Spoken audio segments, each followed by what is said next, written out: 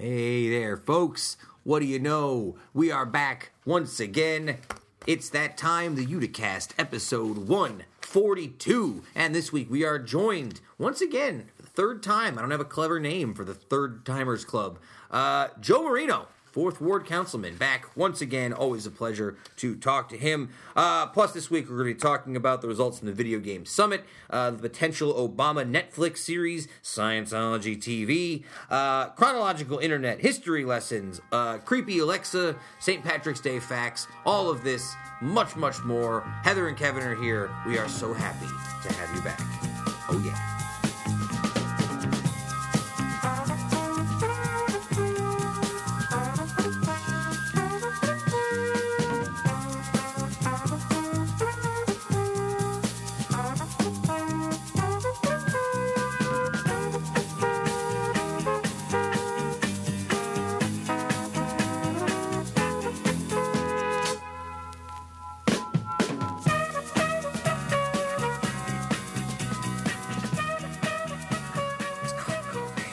There it is. Yeah, it's moving. Now we're live. Casting. Or podcasting. You know, it's funny. I listen to a lot of podcasts all the time. I love podcasting. I don't know where the name is. It from iPod podcast? I don't Probably. know. I never really figured. I never put two and two together of why they call it a podcast. I assume because that started with the iPhone, so they just had a pod. I assume Now so. everybody Maybe has. look it up in your little history lessons there. Yeah. Look up the history of the word history of the podcast. podcast. Well, it's only relevant if it happened during this week, right? You know what I'm saying? That's the way the history lessons work. They're timely to the week in history. So if this was the week that... Well, so then which week? I got to find out when iTunes see? invented podcasts, I suppose. Welcome back, folks, to Utica's premiere podcast, #1, Uticast, episode 142. And Joe Marino, 4th Ward Councilman, is back for his third time. A member of the... We don't have a funny name for the Three Timers Club. The Two Timers Club is the name because I think it's funny because of the dual meaning, right? Yes. But there's not a clever name for the Three Timers. I feel like it stops being clever if you come up with a name for every level. So maybe like next we have 2 timers, then maybe next whoever comes on for the 5th time. Come up with a club for that. Yeah. I think there's got to Can't be... have a club for every number. Yeah. I think you got to pick a number that's not one of the typical numbers. Like the No. next thing we celebrate is like 6. When you've been on the show 6 times. Ooh. Who's a famous number 6? Who's like a famous sports number 6? I'm trying to think of somebody off the top of my head. I'm doing bad. I'm bad. You're bad. Don't look at I don't know. All I know is Thomas characters from Thomas the Train. Thomas, yes, all I the got Thomas for the you. Tank That's all Engine I got Award for Uncanny Valley faces on children's programming. I suppose if you had to, you'd call it like the Joe Torre Awards. The Joe Torre, yeah, there you go. There you go. The Wasn't really a Joe player, but The Joe Torre that's better sometimes. Coaching and Hustle Award for being on the show 6 times. We appreciate it. That'll be the Hustle next and Leadership Award. Hustle and Leadership Award. So yeah, welcome back, folks. 142. So, couple things, but first, you know what? I'm going to start with you guys today because my shtick is always my shtick. Normally, I have something to yell at you guys about, but I'm going to ask you guys a Do you? question. We've Usually, But you've yelled never at? yelled at me. I usually yell and scream, just not at you, just in the general vicinity of both of you. I just yell at the world while you guys are around me. All right, do your non-stick Yeah. stick. So, give me what's like the premier thing that's been on your mind this week? Like, what's been driving your thought process this week? Like, what's on your mind? Your big driving thought and goal of the week? Mine would just be a personal project I'm working on. Oh, you're working on a personal project. Is it an unnamed personal project you can't It's talk just a about? business I'm working on. So we're getting ready to launch soon. So that's like something I'm working on. How do you? Okay, I feel like when I am doing like schoolwork and stuff, I feel like I ends up taking a backseat sometimes to like my job. Right? I'll be at work at the office and I want to get something done, but like my other parts of my job come into it. Do you have that problem with like? Yeah, my being son's being like my full-time job. That's and what then I mean. I have to like pay someone to watch them twice a week just so I can get this one done. that's what I mean. You have to start ramping up, and you're getting ready for a business Yeah. thing. You have to like hire a babysitter to Yeah, come over so you can. Do... we pay someone twice a week to watch them just so I can work on it. Is that why you're always so like stressed out and tired because you have no sleep? Yeah, I don't sleep. No sleep. No That's sleep. fair. Good. I'm going to keep that in mind for the next segment. Kev, what about you? What's been on your mind this week? Low-flying existential dread. Always, though. I Isn't mean, that besides kind of... that, always. Not, I don't know, work. A lot of work stuff. Work is ramping up. Summer is coming fast, and it is going to be brutal. for your friends in the outdoor event industry where I work at. Do you feel like it's going to be more brutal than normal? It's going to be a busy summer. Yeah, it's going to be a busy summer with, we've got some interesting changes to sort of adopt for and figure out. And it's just, you can feel that certain time of the year where it becomes, you can feel it starting to pick up steam. Like it's coming, you know what I mean? Just thinking about stuff, filing paperwork and talking to people and doing things to get the building blocks in place to start summer has begun. And once it starts, it's a dead sprint until Christmas. Why'd you have to say dead sprint? No. Why'd you have to say it like that? Because Because you can join everybody for the 41st annual Boilermaker party. I know. In the back lot down with your friend Sarah. No, I know that, but I got to go down there and talk a little bit.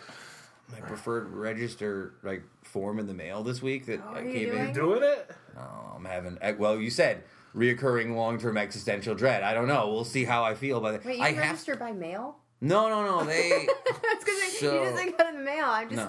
No. He's So never actually been in the race. He prints out his own bib.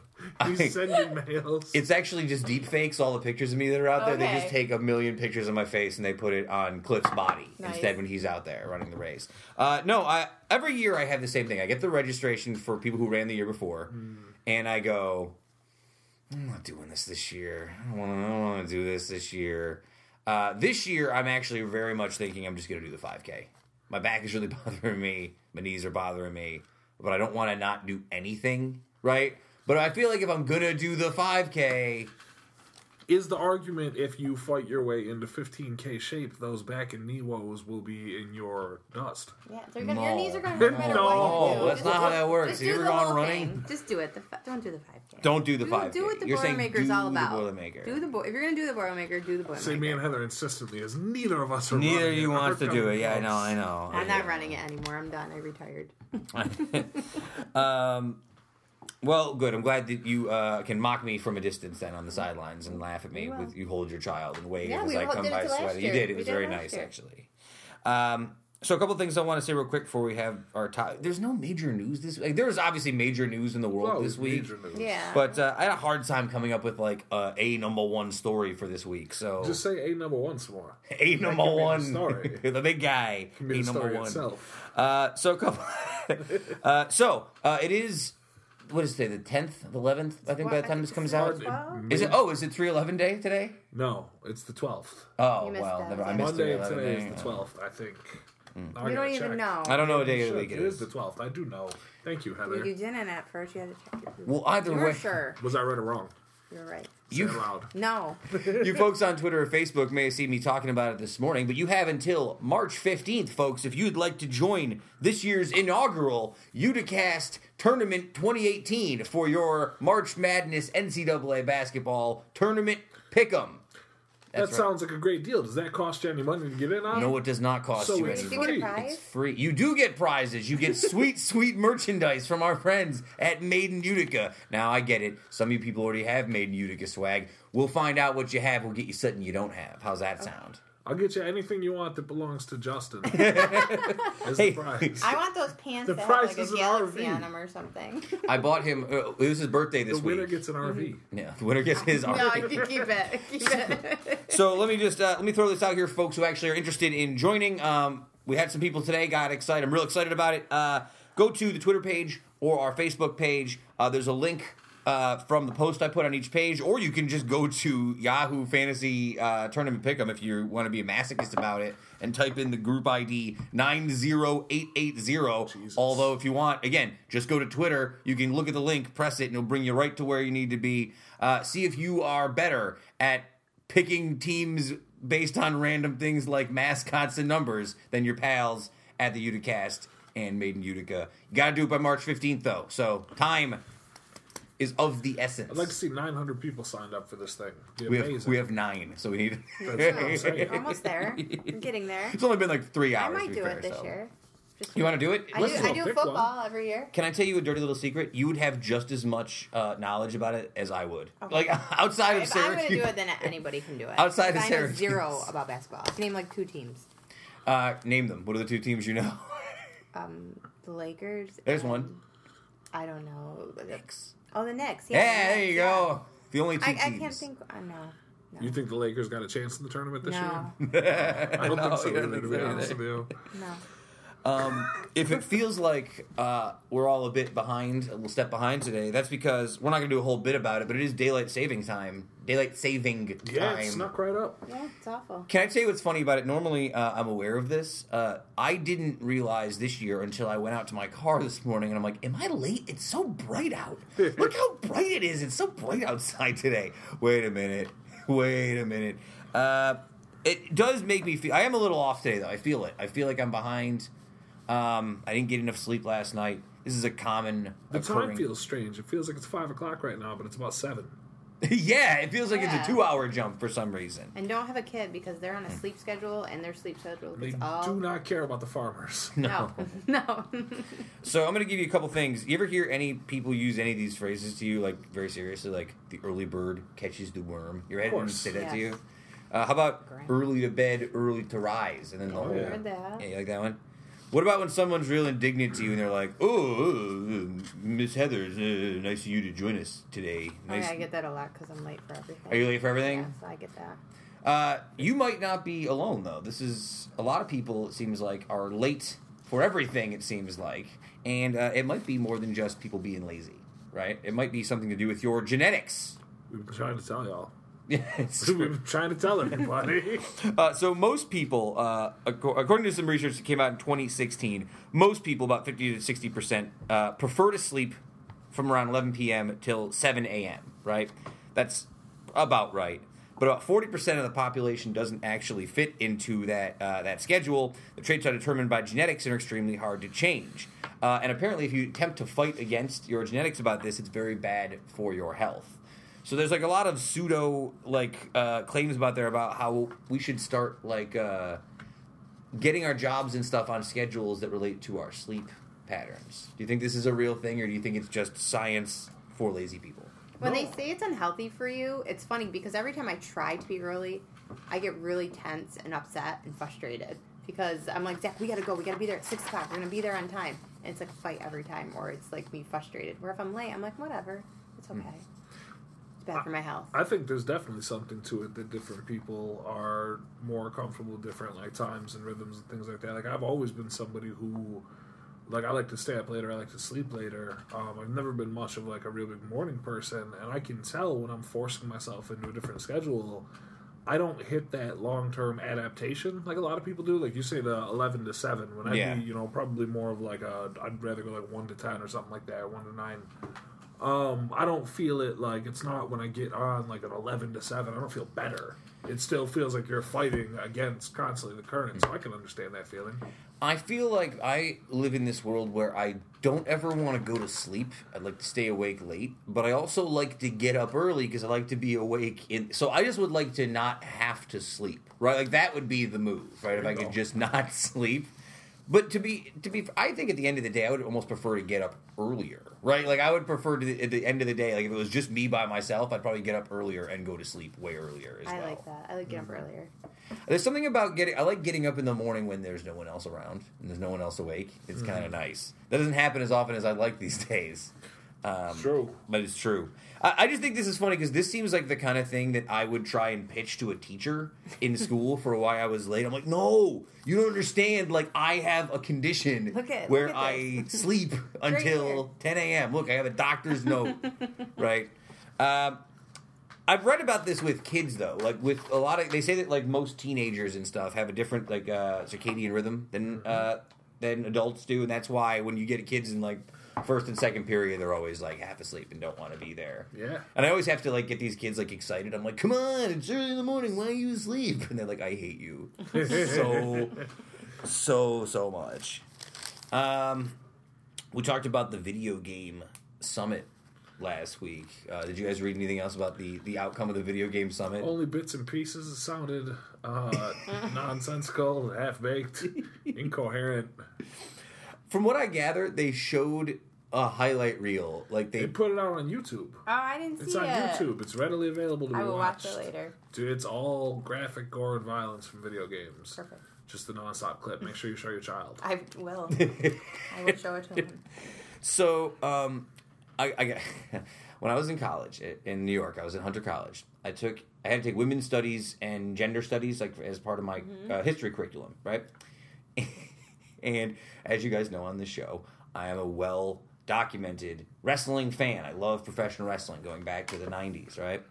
And I remember going into class one day, and we watched a video, which was just a 45-minute compilation / hit piece on the WWE about all the ways that they have, like, treated women poorly over, like, 50 years, right? And nothing that they did in the video was right. It was all terrible stuff. Like, and the video pointed out some really terrible things. But I'm sitting there and I'm watching it. And I'm like, okay, am I going to raise my hand in this room and be the guy who says, all right, can I just stand up for wrestling here? In this? I didn't want to be that guy because I understood the point of it, right? Yeah. And I sort of feel the same way about this because I watched the highlight reel. And even when I play video games, sometimes I play Fallout, which is one of the games that's on the reel. It's super violent, right? It's even for me as like an adult, I'm like, this is pretty violent, right? It probably doesn't need to be so violent. There is part of me that like feels. But are they rated? That's a great then point. I don't think it's a big deal then. Right, and that's a great point. Movies. What I'm saying here is this: like the highlight reel they showed them is like a cherry picking of some of the worst, most violent things you could put in video games. Right? I could make a list of video games for somebody that's just like 3 seconds of Pac-Man, right? And they're like, "Oh, look at this! See, there it is. Look at all. There's what? yeah, right. Do you know what I mean? So I also think though that it's hard to take down video games. They're a big business. They say that 60% of all households in America have at least somebody who plays video games in the household. Does that count these goons sending Candy Crush invites? Are those still happening? Is that a thing, Candy Crush? People are people are still playing mobile games on their phones. I don't know. I don't know if it's Candy Crush specifically, but I'm sure these folks are out here. I like the Candy. Well, I like the Candy Crush as the go-to example because I think that Candy Crush. When I was living in New York, you'd look down on the subway, and literally every person who had their phone on was playing Candy Crush. Now, then it was what, Pokemon Go? That was the last like game that everyone's playing. Plays that. Your husband still plays it. So annoying. Is he like in everywhere public? we go? And yeah, in public. Has he not caught them all? Apparently not. Apparently you go back to the place and you catch more again. It's really different ones. Different ones. We were in Syracuse yesterday. You thought he was in Disneyland. There were so many like different things he was catching. That was the reason I stopped doing it, because I didn't like being at Utica College like an idiot flicking my phone like, I don't think I caught this Charizard. What the hell's going on? Kid, show me how to do this. Like, you're weird. No, it is weird. Yeah, I don't know. It's weird. I don't find that to be video gaming, by the way. And that's like a real hard nerd stance. Like, I need a controller in my hand. I don't like to touch a screen. It's not the same sensation. So, when you say controller, does that count for like these folks with the keyboard and the mouse? The PC gamers? Oh, no. Let me tell you something about PC gaming, my friend. That's a whole different, deeper subculture that I'm into. That's like, if playing console gaming is like being a Harry Potter fan, PC gaming is like being a Lord of the Rings fan. They look down and you're like, yeah, okay. Enjoy your muggles, right? Whatever it is. Like, it's the only Harry Potter reference I have. Or, yeah, whatever. I'm out of here. I'm lost. All right, let's move on. Good idea. Move on. Video Game Summit. Did you guys see that the Obamas are in talks with Netflix? They're going to potentially have some sort of Netflix program. I did see that. I don't know if they've made any announcement of what kind of show it would be. What kind of show do you guys want to see the Obamas do? Yeah. I want to see them play themselves on House of Cards. Slide them right in, but make everything just absolutely nuts. And have them go. Like, have Barack run against Mrs. Underwood. That would be amazing. Oh, my God. Are they like doing a reality? Like they want to do a reality? They haven't really released anything. I could just see Obama's reaction to all of Trump's things that he says. Like just every time he blames him for something, he's just shaking his head, or what is he doing every time? So you want like a show like Shit My President Says, where he just sits in front of the news like, what is this? Every time I just want them. I just want to see. I want them to play themselves on other shows. I said House of Cards, but now that I'm thinking about it, I want them to appear on everything as themselves. They just do a special guest in everything. You get them in, yeah. Roseanne, put whatever. them in Black Mirror. Like, put them on everything that's on there, yeah. I would like to see them on Stranger Things as the younger versions of themselves from the 80s, Oh, that's right? a good one. Arrested Development. Oh, man. Great one. Hey, there's always money in the banana stand. So what I did is I basically took the 3 shows that I watched the most on Netflix and tried to insert the Obamas into them somehow. One of them was like a Mystery Science Theater show. I was just going to Yeah. stop you because that came to my head, and I was like, they should just run back commentary on all the Fox News during his tenure. That's great. That's pretty good. Smart That's a idea. good one. Or I said my other alternate idea was have the whole Obama family, so like Barack and Michelle and Sasha and Malia watch like family movies together, and then Barack just makes dad jokes for like 2 hours while everyone rolls their eyes Should at make a him. multi-cam sitcom. Yeah. The other one is like an Anthony Bourdain style Parts Unknown show where Barack That and, would be really cool. Yeah, where Some sort of travel show. Yeah, Michelle and Barack just coast around Europe doing the posts. Just flexing. Yeah, to an just 'cause I- unreal degree. Just because I'd want to watch them living their best lives and live vicariously through them. And Go ahead. and then the last one was just because I watch The Office more than anything else on Netflix, is just do like a version of The Office where it's the Oval Office where Obama just looks at the camera and shakes his head a lot. That's the other. What if they got a road trip show with Obama and Biden, and they just went around in an RV experiencing different parts of Yes, American culture yes. and talking to folks, Oh man, getting into hijinks. They should do drunk history. drunk is. Michelle should do it. We already went 20 minutes, so I won't go too long into it. I want to apologize to you, Heather, though. Last week, after we did the show, I showed you the John Oliver episode about NRA TV. I don't know if anyone else watched it. It's great. And you ended up going home and watching like a whole bunch of NRA TV on YouTube. What did you think of it, by the way, after you went and did your independent I can't research? believe that was really happening. I thought it's like one of those like SNL things where they're making fun of something or a TV show. It seemed like it wasn't real. It was, but watch it because I'm not. Don't watch it for liking it. Just watch it because it's funny. Well, after realizing how easy it is for companies like like for people like the NRA to do this, Scientology has decided that they are getting in on the game. Hollywood Reporter reported today they're going to launch a TV network on March 12th. That's today, folks. DirecTV, Apple TV, Roku.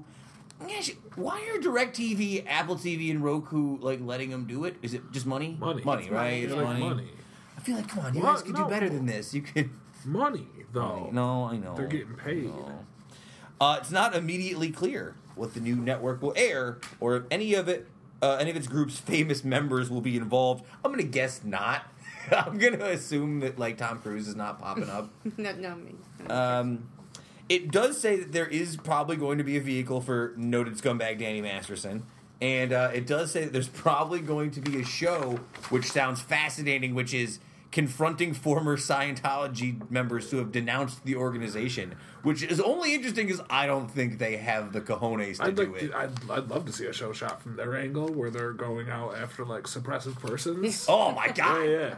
Yeah. What's your problem with Xenu, man? Do you not believe in the Thetans? What's wrong with the Thetans? All right, I'm gonna move. Okay, moving on. Also, I like this quote. Scientology TV says it'll have, quote, full episodes of your favorite shows, unquote. Like what? I know. What are like notorious Scientology shows? Like just The Handmaid's Tale, I suppose, right? I don't know. It is true. Like, what are they going to put on there? I feel like if I'm Leah Remini, I'm kind of bummed out right now because I'm the level of celebrity where they would come to me for the NRA TV show. Or not the NRA, the Scientology. It's all the She was same. still living. It's all, It's all the song. one of the crazy television networks. I feel like they're not going to get Tom Cruise. They could have got her, but now she's out. I feel like she's probably the biggest loser in all this because they are going to come down on her so hard on this channel, the Scientology. But Scientology TV is just going to be the anti-Leah Remini channel. But it's similar to almost like a Fox News in a way where if you're only preaching to the converted, you know what I mean, then like it's not really, they can come down on her as hard as they want, but what can they actually do? Nothing. Great point. Nothing. I know they kill people. They're scumbags. Go watch That's what Getting they Clear. do on the show. They go kill you. Watch them They're kill. wild. They're not killing her. They're wild folks out there. All right, so let's get to this week's interview. Again, a lot of weird B stories this week. Wild week for news.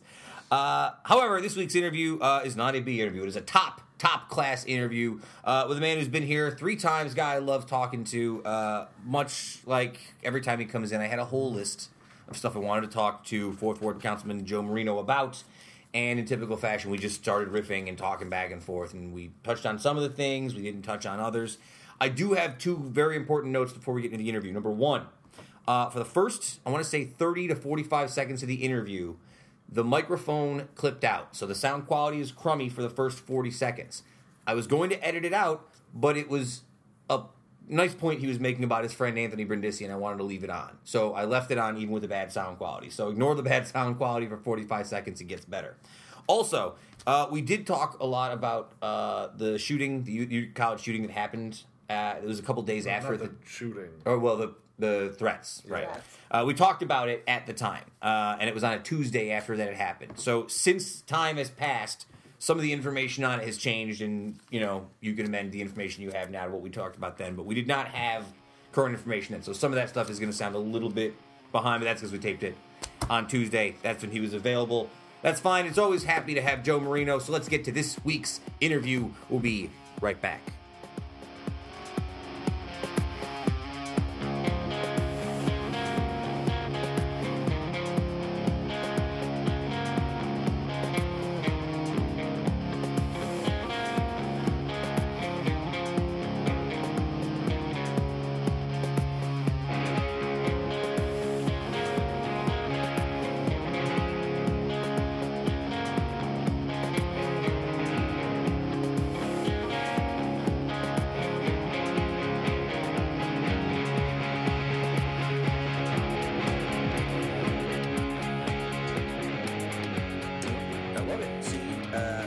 Excited that you were coming in today. However, it's always kind of weird when I record an interview early in the week when I know it won't come on to like a week from now. So I feel like we're going to talk about stuff and then it's not going to be relevant in like 5 days. No, listen, first, thank you for having me back. It's always a pleasure. I love to be back. It's my third time. I've got my second time trophy. Can I tell you that when Mike Galimi was on here last week, he was his second time on, and I didn't even have a second time trophy for him. I am out of trophies. I have to go to the store. Listen, I am not sharing mine if that's what you're soliciting me for. No, don't share. Mine is kept very well next to my kid's baseball trophies. I take it as my own. It has been too long, I have to be honest, and I think the last time I heard from you was over the phone when your pal, Assemblyman Brindisi, was here a few weeks ago. Oh, I called him, that's right. You called him when he was here. That's right, I called him, yeah. I know you guys know each other for a long time. Sure. Now that he's sort of caught up with this race, do you feel like you see less of him? Do you see more of him? No, what's good about Anthony is that, I've known him a long time. He never changes.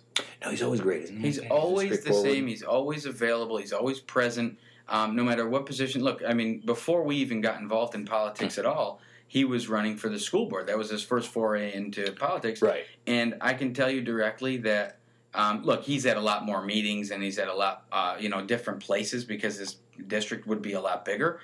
But no, we're, fish fry on Fridays when we can get the families together as usual. No, he never changes, and he takes that into his political life as well and his policy life. So, outside of being friends, we actually do agree on a lot of things, and I do believe in him as a candidate because of that, because he doesn't change. Oh, and I think that's, and I get a little bit of flack sometimes for, I get a little flack sometimes because I've had him on the show so many times, and I think, and from my perspective, it's always been like, well, not for nothing. If he gets into Congress, I can tell people I had a congressman on my show multiple times. But also, that's one thing. Not for nothing. Like, we've jokingly asked Claudia Tenney on the show many times. She's never coming. Yeah, right. Yeah. But what I liked about Anthony is every time, even when I found out he was running, he never was like, I don't have time to come talk to you. He's like, I'll be happy to come talk to you anytime. And I think that's a good example of what it's like to actually want to talk to your constituents and be around them. And I don't want to beat that whole thing into the ground, but no, he does. He does like to kind of delineate himself from certain people. We'll say that don't like that kind of communication. But look, he's like I said.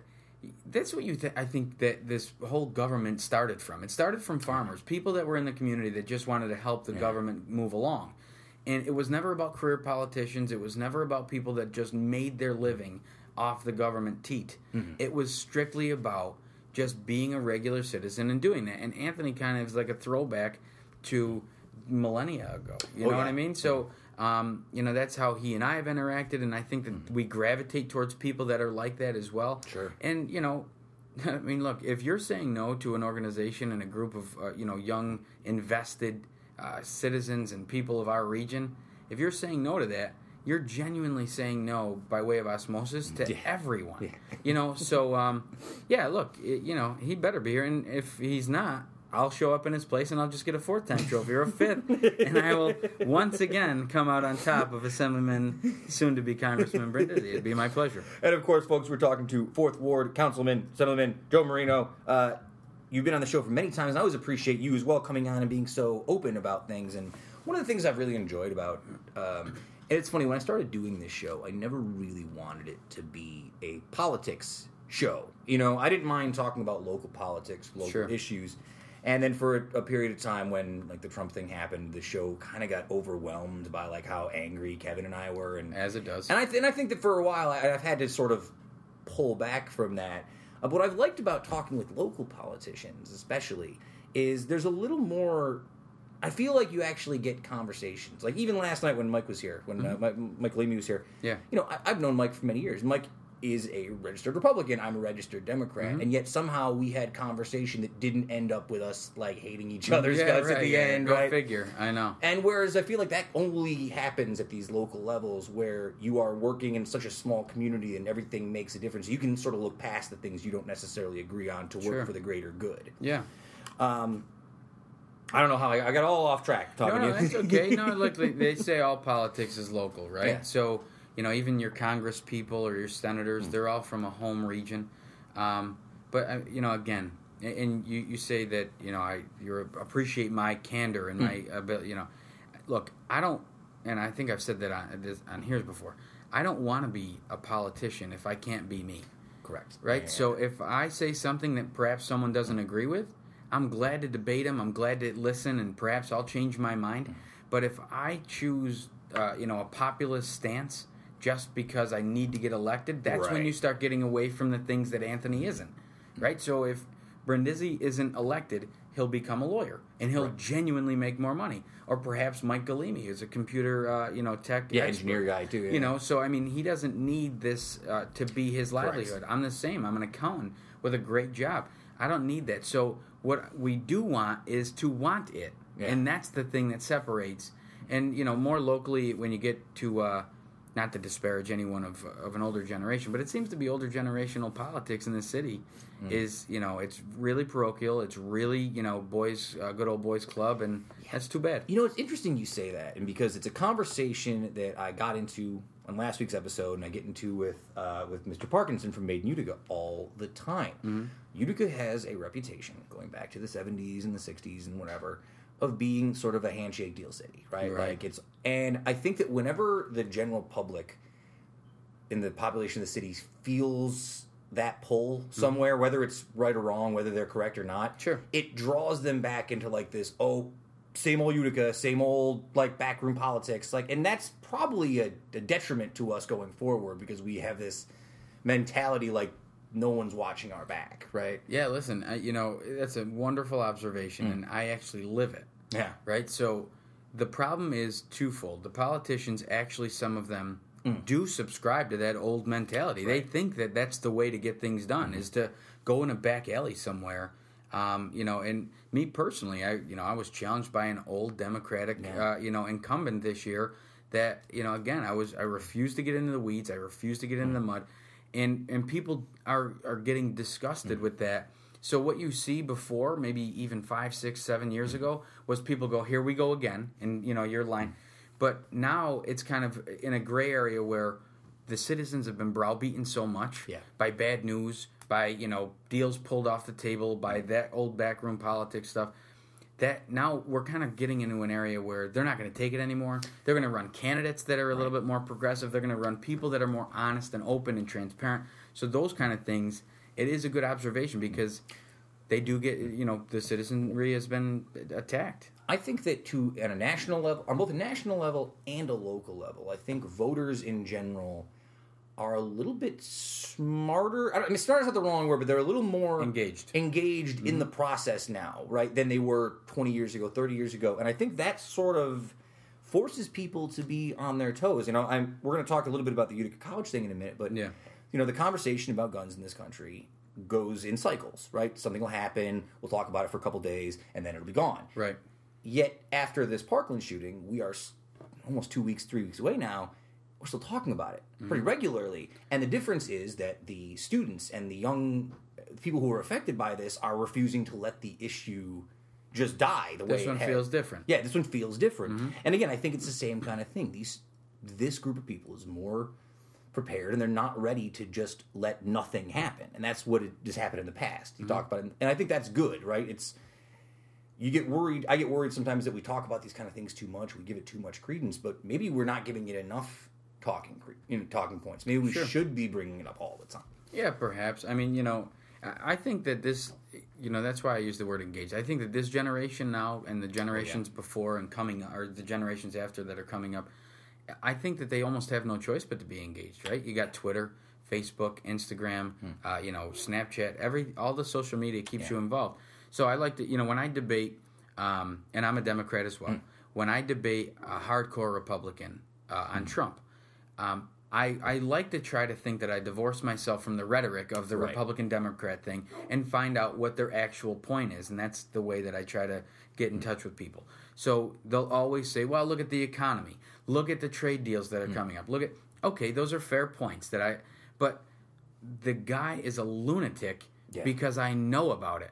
Perhaps Teddy Roosevelt was a lunatic, but he didn't have Twitter. So, Teddy Roosevelt was a wonderful president. That's a phenomenal point you make, actually. I just don't like to know how crazy this guy is, and he chooses to let me know every day. So I can almost understand the decent policies, but it's unforgivable, the amount of rhetoric. Well, what cracks me up, and it's a great point you make, because I think about with everything else, right? You have this Utica College thing yesterday. Yeah. And for all intents and purposes, the school went on lockdown. There was a real incredible threat. I'm not denying that. But from what I think they apprehended somebody and no one was hurt. No, they did not apprehend somebody at this moment? Well, I mean, right now, we're in an ongoing investigation. Sure. So it happened yesterday. So right now we're in an ongoing investigation. And what the circumstance was there was multiple calls given to the school. Multiple calls, yeah. And they were from inside the school in regards to someone else. And the calls were, we believe, to be unrelated. So in other words, some guy that doesn't even know that other person called about the same issue. So it's not like they were friends. Right. So it became an issue that we, rightfully, and the police department did a wonderful job doing. They took it very seriously. What you'll see now, though, is that we have gotten calls in the police department that have been copycat calls that kids just don't want to go take a test that day. Yeah. And they know that the school's going to be shut down, so they will call in a threat. Yeah. And not to say that happened here, but it's looking more and more a little on our end like, we have to make sure that these things are verifiable, but you can't take that chance. Right, and it is a dangerous time to do that, because you look at this Parkland thing and there's this kid and people are like, oh, we knew about this. Why didn't we do anything? And now you go to the other side of it. It's like we have to do something, even if it's not necessarily something we should be doing anything about. Correct, right? But what our obligation is, though, now, and we've been dealing with the DA, is when it is a credible threat, we will react. When it is an incredible threat or a not-so-credible threat, we will react just the same. But if, once we get down to the nitty-gritty and we find out who is making these calls and who is threatening these schools, to whatever extent that they have participated, they will be prosecuted to the fullest extent of the law, because we have to make an example out of these false claims. Correct. And, again, our investigation is ongoing currently, and I'm not saying that this one was false, but we put a lot of energy and resources into a possibility, and it is again a reaction to the country's climate. So our police department reacted swiftly. The school, Utica College, did a tremendous job at getting everything locked down. It's a huge campus. Yeah, I was very concerned for a lot of my coworkers yesterday. I got a lot of phone calls. because I'm a current grad student there, but my office is not there. So during the day, I got a lot of contacts from people who were very concerned, and it's one of those kind of things that I remember reading this Calvin and Hobbes comic book when I was a kid, where Calvin's house gets broken into, and the parents are talking about it, and the mom says to the father, "This seems like the kind of thing that happens to somebody else," and the father says to the mother, "Well, we're all somebody else to somebody else." And point. I think about that all the time, and with this thing, I was shocked yesterday that the Washington Post and the Fox News are covering this. I'm like, it just seems super surreal to me. And we've had many debates on this show about guns. I wouldn't call myself anti-gun. I grew up with hunters and guns around the house for me, but I'm somewhat concerned by just the sheer amount of guns we have in this country. Mm-hmm. I don't know if you're like me or Italian guy. You grew up in the same sort of Italian-style household. Did you have guns around you growing up? No. You know, my grandfather did. He was a World War II veteran. Yeah. And he had a giant pistol. It was like one of those Dirty Harry 44 Magnums. Yes. I was like 4 or 5 at the time, and the thing looked like a cannon to me. Oh, yeah. But my father's a chemist. My mother was a homemaker, so we didn't grow up around guns. Not to say that anyone was anti-gun in my house. Yeah. It wasn't a topic. But yeah, I mean, the problem that I think that this, I mean, everybody points to mental illness, right? And sure. that's a. But what are we going to do about it? I mean, you actually have to put resources to it. And I just simply, I mean, just to be candid, I cannot understand why anybody needs to pull a trigger to hunt that spits out more than one bullet at a time. I genuinely, I've never hunted. I don't know, but I can tell you right now, I will certainly judge you. I have no problem judging you for if you can't hunt whatever you're hunting with a single bullet gun, you shouldn't be hunting. I've said on the show many times, and I've gotten flack for this because there are very adamant, like NRA gun folks who don't want their stuff taken away. And I'm not saying take away people's guns, right? But if you're looking at an AR-15 or even shit like a handgun, right? Yeah. What's the purpose of those? You don't go hunting with an AR-15. I mean, maybe you do. You probably don't need to. Yeah. Even a handgun, you don't go hunting with a handgun. Like, it shouldn't be as easy as it is to get a gun. That's the problem. That's the issue, right? And look, you could tick a box. And I watched this show on Netflix called Ozark with Jason Bateman. Have you seen it? I'm familiar with that show. Really, really good show. Yeah. And the little boy loved guns, and he sent in his disabled friend who he sent him into a Walmart type store. And if Walmart's listening, too bad. Sorry. And he sent his friend in, and there was a tick box on it, and it said, "Are you buying this gun for someone else?" And that's a genuine box on a gun application. And the little boy clicked yes. Or he checked yes, and the guy behind the shop said, "No, I think you made a mistake here. You should check the other one." And he genuinely, talked him into it. So it's just really easy and really accessible to get guns, And the argument is, and you'll hear from NRA people and hardcore conservatives that the Sweden doesn't have a lot of guns. Yet the biggest mass murder on the planet was in Sweden with a gun. Right. Per capita. Right. We make a different argument, right? I mean, one guy flips out in Sweden, or, it's every day where we have a gun violent issue. What I think bothers me about it is this is an issue, guns particularly, that I don't know if there's a right or wrong answer. Because even though I don't think you should be able to buy AR-47 or whatever, right. I also don't think you should take people's guns away, right? I agree. There's got to be a middle ground. This is a very law-abiding gun owners. No one. But see, that's the thing too. It's these heavy, machinery kind of war guns that are just kind of around, and it's generally speaking. Law-abiding gun owners don't commit crimes with them. I mean, you never know. And this kid in Parkland was a law-abiding gun owner per se, technically. Technically, yeah. But more often, But more often than not, what you'll get a house break-in. Yeah. And that gun from a law-abiding gun owner would end up in a criminal's hands, and that's what more often than not, if you talk to our police chief, who I actually advise you to get in touch with, or I can help you. Sure. I think Mark Williams, our chief of police, would be wonderful to talk to and sit with you, and he'll tell you. A lot of times it's law-abiding gun owners who have their guns stolen, and it ends up in the hands of a criminal. That's why gun locks are so important. But again, it's how do we keep, first of all, these types of guns out of anyone's hands, and secondly, a gun out of the hands of someone who's mentally unstable. But if you want your guns, I mean that's fine. I don't have any affiliation to them. I'm not scared of guns. I believe in the Second Amendment. I really do. By the way, I mean the Second Amendment, as written, was to protect citizenry against the government from overthrowing them. Yeah. Not even from protecting your own home. It wasn't written so in case someone breaks in, like that's what everybody thinks. The Second Amendment. Right. I want to protect my home. No. You're protecting your home from the government overthrowing you, not from a guy breaking in on a Thursday. And you were using a musket. Not right. I know that's the thing that's the easiest. They didn't talk about AR-15s, but even beyond that, it's genuinely meant for and the government to overthrow you, because don't forget what that amendment was for. It was when England and the United States was coming together. That was the problem. It was the government, not intruders. Right, and that's the context that we sometimes don't think about when we look. We point at the Second Amendment and say, "Oh, see, Second Amendment," right? But you don't. Yeah, and that's the thing too. The Constitution. And I'm not to get in the whole Constitution argument. Sure. But Constitution was. We always take these conversations off the rails. I love it, Sam. That's why I like coming here. Constitution stuff was always set up under the idea that the founding fathers did not realize they could not come up with a constitution for everything in the future. And it was allowed to have some sort of leeway for people to change it. Right. And it was supposed to be a living document. Yeah, and somehow we are just really against ever touching anything on it. And I'm not saying we should change everything, but I'm saying we weren't even in debate changing something in the Constitution, it seems like. Yeah, that's new though, right? Yeah, so if you look at history, new. 60, 70, 80 years ago, that document was a breathing document. It was a living, breathing document. Now, because I think that this histrionics of everybody saying it's the oldest government in the world and it must be succeeding,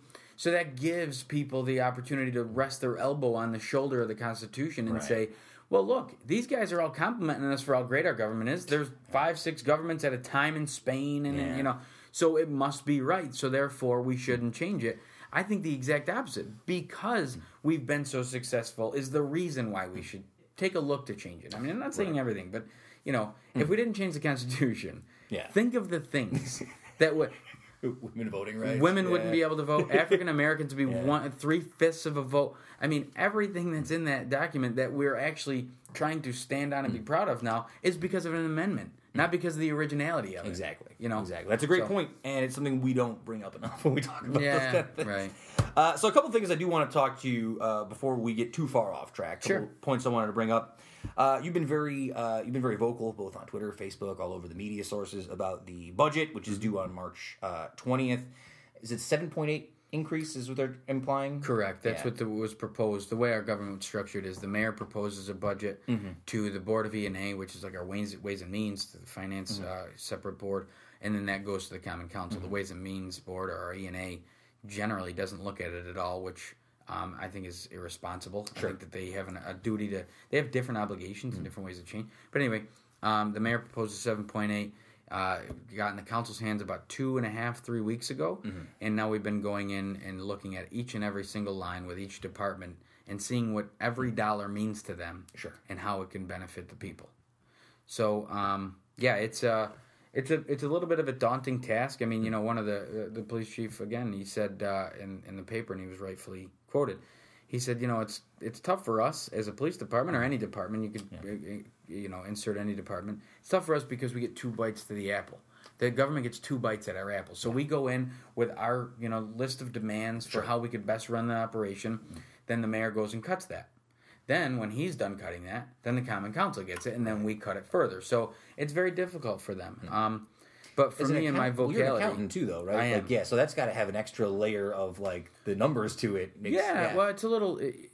first of all, our budget is deplorable to read. I mean, if you're just a regular... I mean, even me when I was coming in, it was very, very difficult to read. It's not user-friendly. It's not really a transparent document that people can pay attention to. Exactly. For instance, conversely, the county's document, the county you can read really easily. I don't, if you're a... So it's not like we're very far away from having an idea of how to do it. See, I'm a history major, so I'm used to having to write papers that are almost impossible to read because they have to be sourced and written in a specific way. Sure, I'm why do we write these for people who can't understand them? Right? I know. They're for academics like yourself. So but that is okay in the private world. Right. When academia gets with academia and you read science journals and things like that, that's okay that I can't understand it. Right. It's not okay when I'm paying taxes and I can't understand the budget. Yeah. So, my vocality and the reason that I'm so vocal about it is, again, it comes back to the idea that I don't care what I say. I genuinely don't. If I believe it, I'll tell you. If I don't, then I'm not who I want to be representing you. So I tell you what I believe. And what I believe is that budget has more tricks in it than Houdini has up his sleeve. Yeah. It is unfortunate that, if you look at the 4 pillars of the budget that it was presented, they are health insurance costs, pension costs, salary costs, and long-term debt. Those 4 things. Sure. I defy anyone. The reason I say that, just kind of, we'll use a term from a comedian that I just watched. Put a pin in that and we'll come right back to it. Those 4 pillars, if you look at any municipal budget in any city in the country, perhaps the world, but I haven't really looked at a lot outside of the country. Right. Those 4 pillars are the reason every budget goes up. So you don't have to be a mathematician to understand it, which is why inherently that gave me concern. It raised my red flag immediately. When you're saying that we're going to raise taxes and it's those 4 items, that's a lazy man's approach to a budget, because the best quote I've ever heard about a budget is it's not a financial document, it's a political document. It's a document that shows the political will to do anything or the political will to not do something. Interesting. It's not a financial document.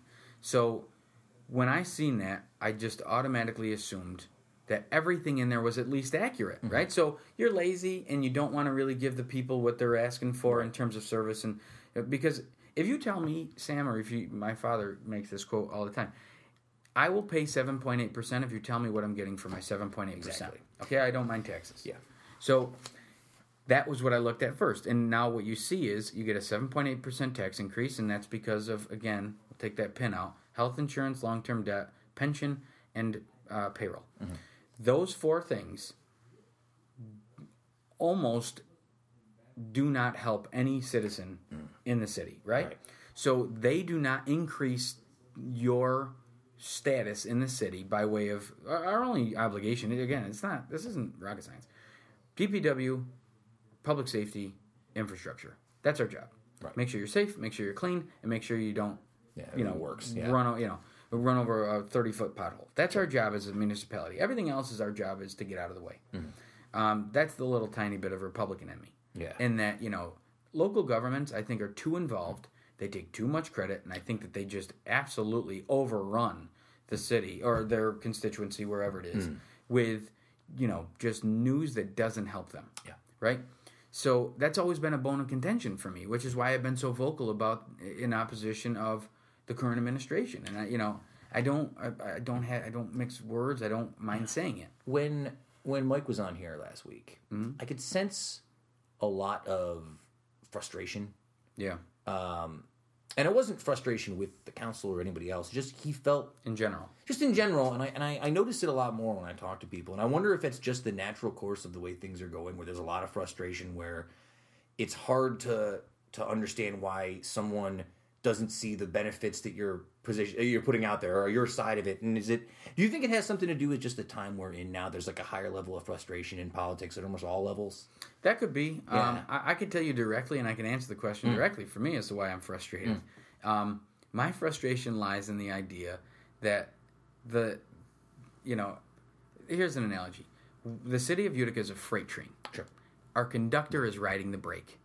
That's a problem for me, right? I need things to take off the way that they're organically taking off, and no one to put a halt to it. Right. For me, that could be economic development. It could be senior citizens with a Social Security increase that they're not getting that we'll keep charging them.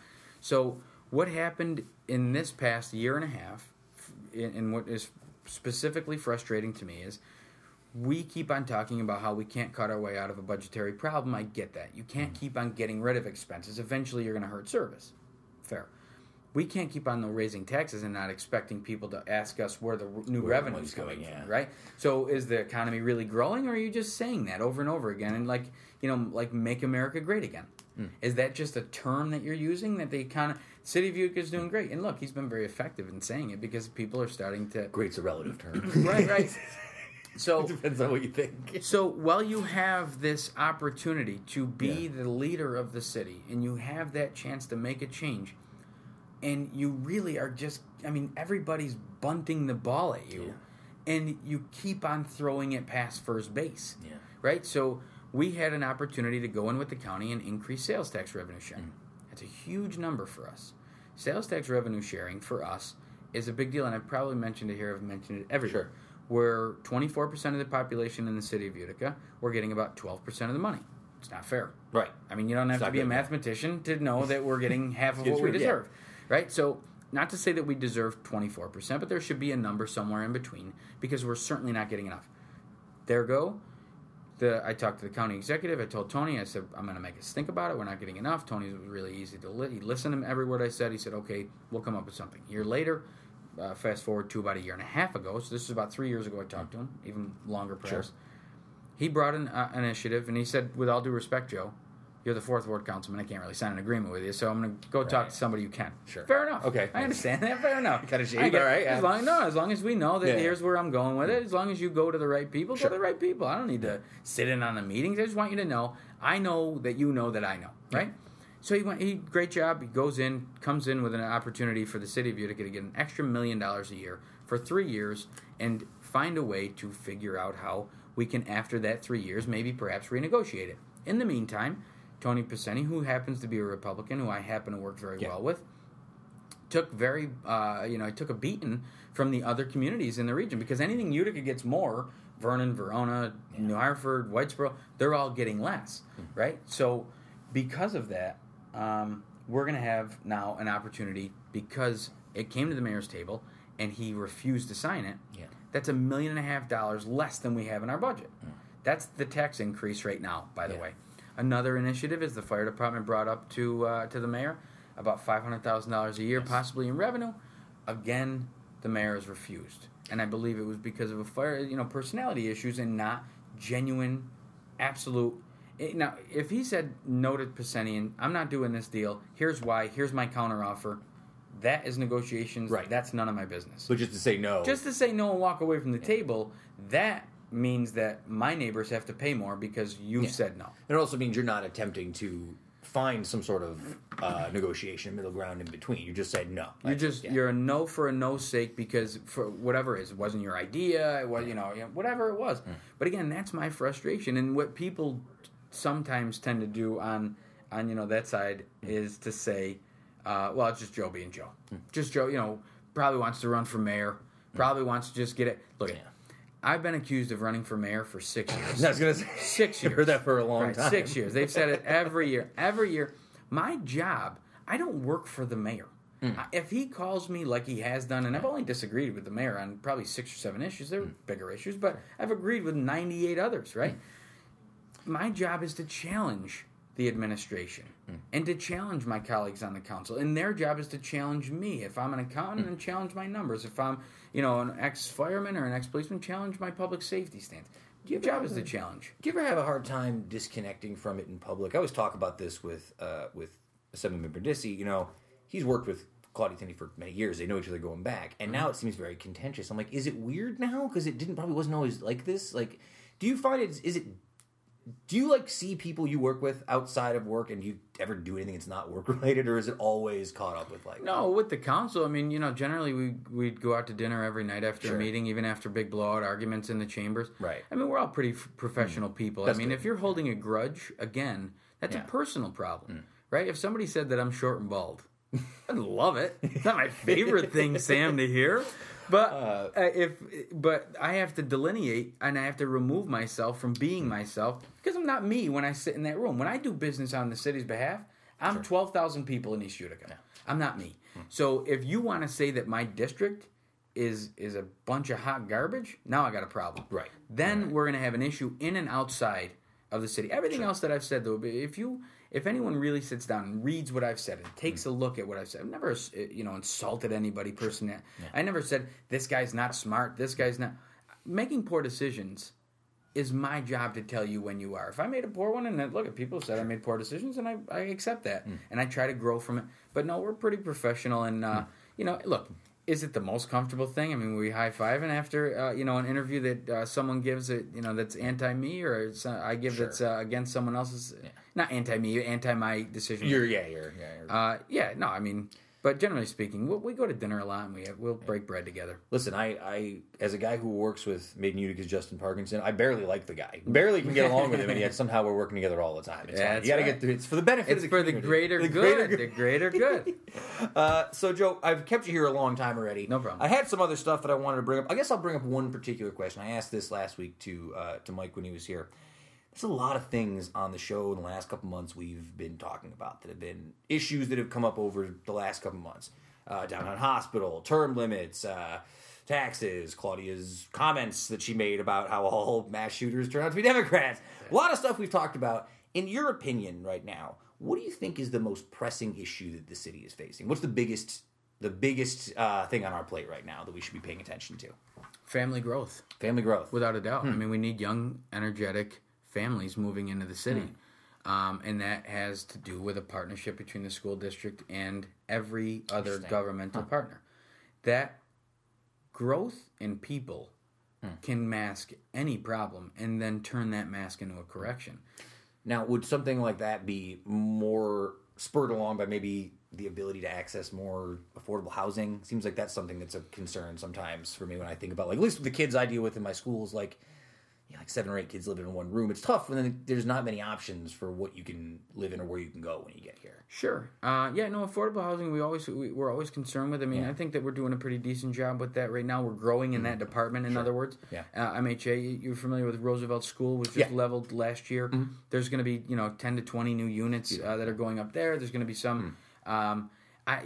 if you're talking about young professionals, I think that we need moderate-leveled apartments. Moderate-level apartments. That's a great point, too, yeah. Right, yeah. I think that we're short on that. I think that we have the high-up, $2,200, $2,400 a month. It never makes any sense to me because I have no idea who's paying for those. Right. I'm sure that people are. I don't know any of them. There are, but that's what I mean, I mean, not only do you have doctors and lawyers and people that you want to entice to move here, but you have me. You have waiters and, staff workers and people that, are maybe not necessarily, not like me in the fact that I have a family, but, young people around my age that perhaps don't. So we need moderate level apartment housing. But I will, until the moment I am off this planet, I will always say that single family owner occupied housing. And the only way we'll entice that is with a decent school district and a decent working relationship between the city and the school district, because we are, again, all in the same city. We're all pulling from the same pockets here. And from the education sector, I know how tense it gets sometimes when we start talking about those type of things.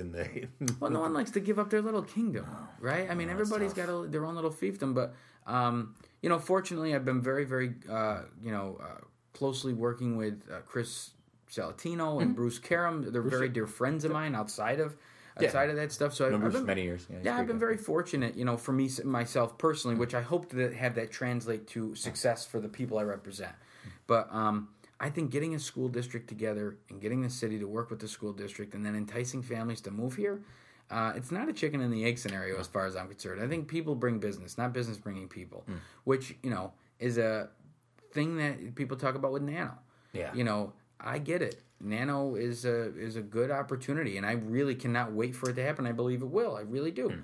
But I don't think that bringing Nano will bring families to Utica. I do wonder sometimes with the Nano thing. We were talking about this a couple weeks ago. I think that because of the way the Nano thing has played out, and a lot of people in the public sector feel like, we got screwed with this Nano thing. It's never. A lot of people at this point feel like it's not coming. Sure. I think that the downtown hospital has taken on like an extra level of. I think because of this Nano thing and feeling like that's not coming, there's so much impetus on what happens with this hospital now. I think it's affected the way we talk about it in public. It's that browbeating thing again, right? We've just been, people have held carrots in front of Uticans' faces for so long and yanked them back. So that's where it gets to be a little contentious because you got people that are so, hey, stop it, we lose everything. Why are you going to make us lose this? Yeah. But, again, you got to divorce situations, and I've been pro-hospital from the very beginning. Yeah. Right? I refuse to bankrupt the city just to do it, but I've always been in a set, and I understand that some people don't like to hear that from me. But again, me being me, I will tell you where I stand. I believe that hospital will genuinely help people that need it the most. So if you don't have transportation, the easiest way to get to a piece of property that will sufficiently doctor you up is in downtown. It's just not at the St. Luke's campus, right? It's not in the outskirts because the bus terminal is there, the Medicaid office is right there, and me being a Democrat and, very concerned about people's well-being, I want it to be as close to the people that need it the most. Very good. Right? So that is that. But you're right. I mean, that Nano thing and the hospital thing, they're all kind of intertwined because of it. Yeah, because of that same feeling like this is all just talk. It's all going to get taken away from us somewhere along the way. Yeah, because you spend 50 years feeling that way, and that's the way it goes. Yeah. Better woman syndrome, Yeah. It's like being a Buffalo Bills fan. Okay. That's how I always tell people. Yeah. I love them so much, they keep letting me down. And for some reason, I don't know why. Keep going back. I keep going back. Keep going back. I got a couple fun questions for you before you I know you've been here for a very long time. I don't want to spend your whole day here. So I got a couple fun things for you before we head out. Sure. first off, this is a question I ask everybody, and I'll leave it to you right now, and then if you don't have an answer, I'll let you come back to it. If you could sit down and have dinner with any person, living or dead, who is not your family, who would it be, and why? Yeah, I'm sorry to tell you that I'm a nerd, and I thought of this question before many times. I actually would really like to sit down with Madame Curie. Really? Yeah, I know. Yeah, interesting. I thought about it because I love scientists. Yeah, so what I would do, and I ran through every scientist. I ran through Da Vinci. I ran through Isaac Newton, I think would be fascinating. Isaac Newton invented math by the time he was 26, literally. He invented algebra. But Madame Curie, to be a physicist and a woman at a time when no one respected... I mean, who's respected women throughout history, unfortunately. Yeah. But I would just love to see what she did, and frankly... I would love to see how she... Because, I mean, you know...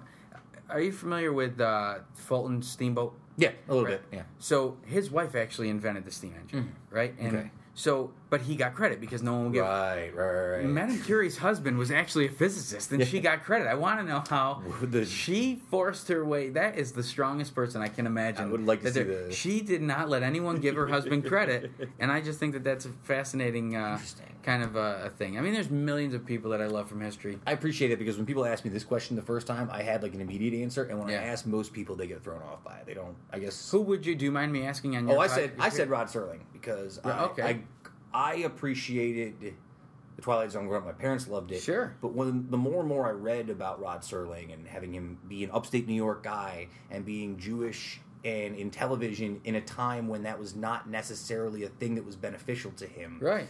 And being so caught up in the way he wanted his art presented and put on television and the use of film as opposed in a time when people were using television cameras and to make it just... There's all sorts of nuance. I grew up like being an actor and a musician. What would be your first... See, that's the thing that I always think of. And the thing that stumps me the most is what would be if you only had one question? What would be your one and only question to the one person? You got to pick one. That's always the thing. That's a tough one. For him, I feel like it would always be... Why did you feel it was important to... I guess, why did you feel it was important to promote your views so viscerally on television? Like, what was it at that time that made you feel like you had to say these things and had to present these things to people? Is it a question about where the world was? Is it a question about what he saw in the world? Is it a question about what he thought could be changed? I'm so curious about where his mind was so sharp. I loved it. Yeah, I used to love those episodes. I loved it. I'm a nerd for stuff like that. Yeah. Give me one. Speaking of which, the Oscars were last weekend. So give me one book, album, movie, or show you are currently reading, listening to, or watching. I'm currently watching Flint Town on Netflix. Flint Town. New? It just came out like on Sunday on Netflix. Flint's kind of akin to Utica, whereas... You're talking about Flint, Michigan. Flint, Michigan, yeah. It's called Flint Town. Huh. It's on Netflix, and it's the lead stuff? Sort of. It's basically about, a town that is trying to get back on its feet, right? And it's showing how, the destitution of ripping GM out, and it's really centered around their police department, but, it has a very big overtone about lead. It has a very big overtone about how... See, like in the city of Utica, we're a town of 62,000 people. We have about 134 police officers on our staff. They have 100,000 people with 93 police officers. It's outrageous. The crimes, So I'm watching that, and I'm reading a book by Neil deGrasse Tyson called... the new one he put out, maybe, right? The short one? Astrophysics for People in a Hurry. Yes! It's on my Amazon it's pretty list. neat, yeah. And last but not least, I just have to ask, since I have you here... Pitchers and catchers have already reported. Baseball is coming up. Yeah. You're a big Yankee fan. Huge. Who's going to hit more home runs this year? Gary Sanchez. You think Sanchez? Gary Sanchez. Don't say Judge and don't say Stanton. It's Gary Sanchez, no hesitation. This is why I will vote for you all the time. Sanchez, my favorite player. Joe, thanks it's so always much, a pleasure buddy. to have you on the I show. appreciate Thank you, and I'm definitely going to try and have you on again before the elections in November, obviously. So I'd love to. Yeah, I'd love to come back by. Yeah. Thank you very much, Joe. Folks, we'll be back to the show in just a moment.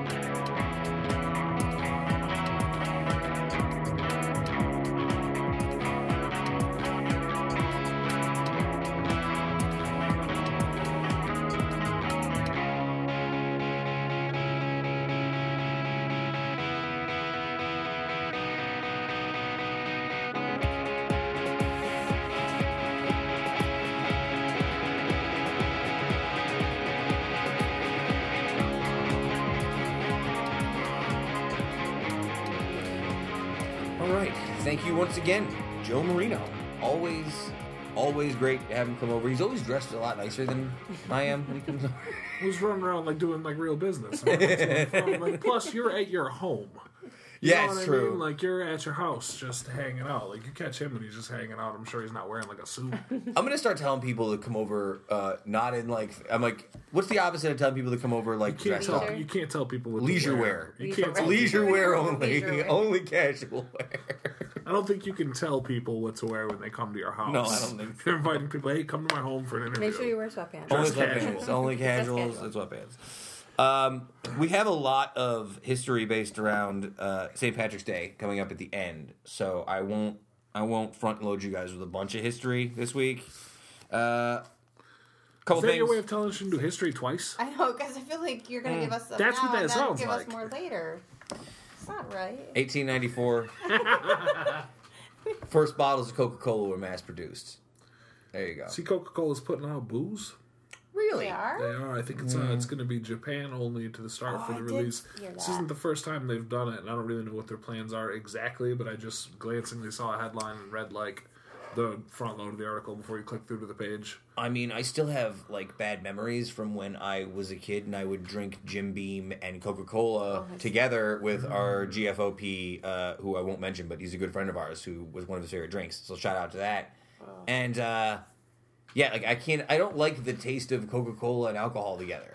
I thought you were just going to pass off that you don't love a Coca-Cola. I love I Coca-Cola. was going to say. No, you'd think that for as much as I enjoy Coca-Cola that I would like a rum and Coke, but I do not. I'm actually going to say I've never liked Coke as a mixer for No. any kind It's too of strong. alcohol. Yeah. I can't drink rum and Coke anymore. I used to drink it so much in college. Was that It your makes me drinking- si- It was. Really? It It's too was. sweet, I feel like. Even I for know, me. that's why I can't I have it always now. It's nasty. preferred if I was getting a mixed drink, ginger ale. If I was going to do like Captain Morgan and ginger ale was really good. Like when I was younger and getting in and drinking, and even like whiskey and ginger ale. Like a Jameson and ginger is my brother's go-to wedding drink. Nice. Yeah. When I was really in my younger days of having to drink, grapefruit juice and vodka. Yeah, you love grapefruit juice. Oh, that and actually vodka. sounds really good. Not the way I drank was. it. Never Not the way I drank it. Oh, man. Yeah, that was my drink of choice. Even that, like, now thinking about it, I can feel, like, the back of my mouth being like, bleh. Like really, I can feel it. It's not I great. think it's a tough morning the next day. It is a tough morning the next day. I started at the wrong one, too. Moving on, 1820.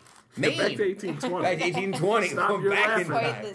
time. This week, 1820, Maine became the 23rd state in the Union. The Michael Jordan states, 23rd.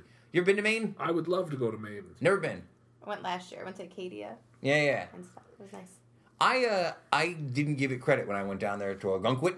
It was very nice, great seafood. I thought about becoming a lobster person, like living on the boats, so I can just live in the lobster lifestyle. Be all right. It's very romantic when you're on the boat. You're like, yeah, on the sea. Yeah. Then you're like, man, your whole life you're out here like Every day. every day. In rain. Go see those and guys' house in storms. the off season and see how much you want to be a lobsterman.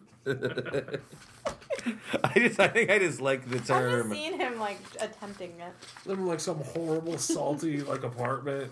Just Salty. Arr, I be a lobsterman. I don't know why. having to try to You have a make your wooden money leg. last for like Yeah, 7 big- months. A pig leg. Just weeping as you see garbage in the ocean. Yeah, well, you shouldn't throw your garbage in the ocean. That's not a nice thing to do to your friend Mother Nature. Don't do that.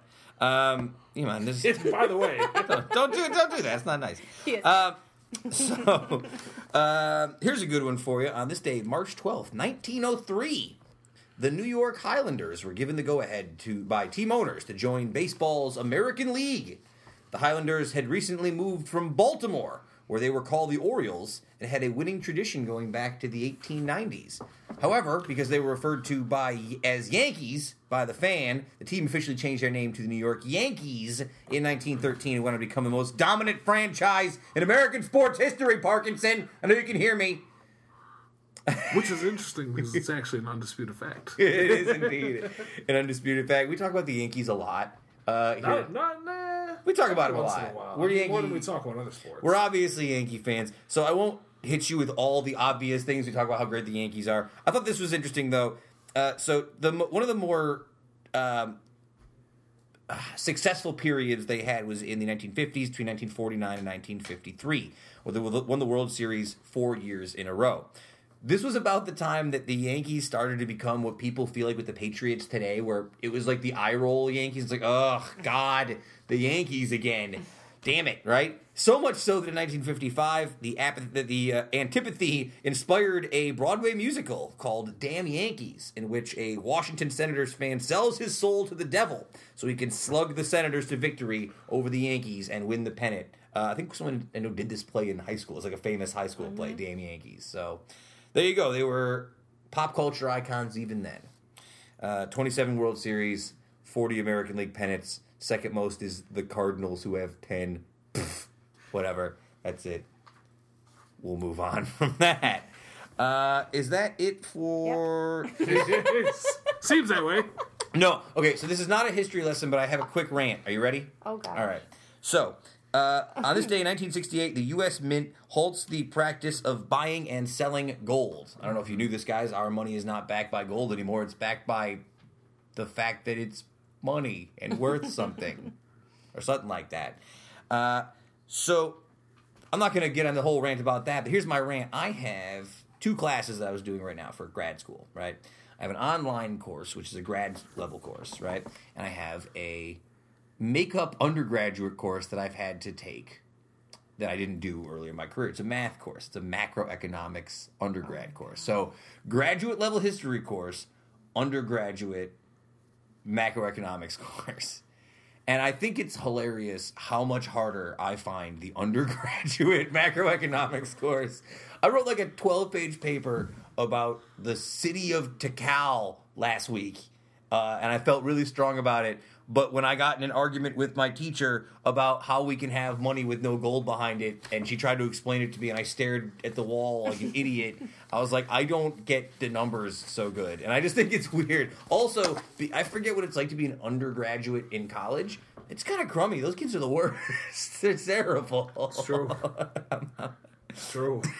They don't pay attention. They just want to like be on their phone. I'm like that old guy. I'm that guy when you went back to college, right? Who's like the old dude in the back of the room who's making up for lost time. So I'm like really into it. I'm like really paying attention. His binder. Yeah, I have all my stuff. I got my laptop. I got notebook. I got everything. I'm ready. I'm that guy. I never thought I'd be that guy, but that's me. You still sit in the back? Because it sounds like that guy sits up front. Yeah, that guy definitely sits up front. I've never sat in the back because that's like an obvious like I'm not trying move. I like to sit in the second to last row, right? Like, I don't want to sit in the back, but I like to be far enough back where no one's looking at my stuff. True. I like to, you know what I mean? I like to sit in front because I'm too tall. I feel like I'm blocking somebody. You are blocking. Yeah, people. you are. You know what I mean? Like, you say, yeah. I go to the back because I understand what it is. Like, yeah, right. Somebody behind me, we've got notes to take here. When I see a dude in a class and in the back row and he's got his laptop out, I'm like, that dude's watching a basketball game. He's not doing any work. He's on Facebook. He's on the internet. There's no work being done.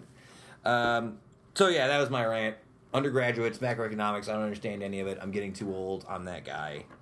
That's that. All right. Heather, I've been waiting to ask you about this. Oh, gee. Let's go. No, because you are the prominent, like, Alexa supporter. You're the person who talks to their robot and leaves it in their house and lets it, like, raise their child and feed them for them. What else does it do? Does it, like... It feeds my child, babysits it. I don't know food. what it does. It's great. So there's been this thing going around, and I didn't know this was real. So apparently, over the last few days, last week or so, Alexa-enabled devices have reportedly been making strange, unprompted laughter just out loud. And it's apparently scaring a lot of people, and no one was sure if it was real. Amazon finally came out and said, yeah, we're aware of this, and we're working to fix it, which is the least... Like, I don't feel... I would have wished that, yeah, we're aware of this. You'll know why soon. Yeah. They're never going to tell you why. So you're a person who loves the Alexas. You're a big supporter. Have you ever heard this laugh? Is this a real thing? No, I've never heard it. Have you seen... There's a video of it on the internet. No, I've seen the video. Do you find this unsettling? Yes. Well, you know what made me realize that, unfortunately, that... people can hack into these things, and they probably can listen. Yeah, they can. We know they can listen. They can. But you know what, though? It still doesn't stop me. No, I know it won't. I'm still... Never stop until it's too late. What do I have that people want Never right stop now? until Alexa stops you. She stops me. My dad... My dad really Skynet, and you put it in your kitchen with a little plant next to it. There actually is a little thing in my kitchen that can do the whole house. I've seen the ones now where they have like the screen on the front, right? That's the new one now. You can like look at it and like show you your front door and try people. Yeah, it's I don't know. Who's out there? Nobody's out there. There's somebody's out there. Who's out there? So go see. Yeah. I don't know. All right, I got a couple more. Lock yourself in a room in your house, just talking to your robot and looking at all the cameras outdoors. Yeah. I got a couple more internet-based stories here for you. All right, so this is a weird one. Did you guys read this last week? The FBI has been paying Best Buy Geek Squad employees as informants and rewarding them for flagging indecent material when people bring their computers in for repair. Is that even legal? So that's sort of the question here. Like, what they're doing is questionable, although it's one of those sort of like, if you have horrible, disgusting shit on your computer. Yeah, if you've got like child pornography or some sort of like terrorism that you're doing, yeah. I feel like if Geek Squad sees something that's illegal for you to even possess, you know what I mean? It's not about reporting like, oh, this guy's got a bunch of writings on his computer about how he hates the government or whatever. If you've got somebody out here and it's like, well, here's, images of children and things like that, call of course. Immediately. Right, but the question that they're raising, this is the Electronic Frontier Foundation, which is Digital Civil Liberties Organization. It's a lot of words. They say that it goes against the Fourth Amendment and warrantless searches and all those kind of things. There were records released saying that the FBI was making $500 payments to Geek Squad employees.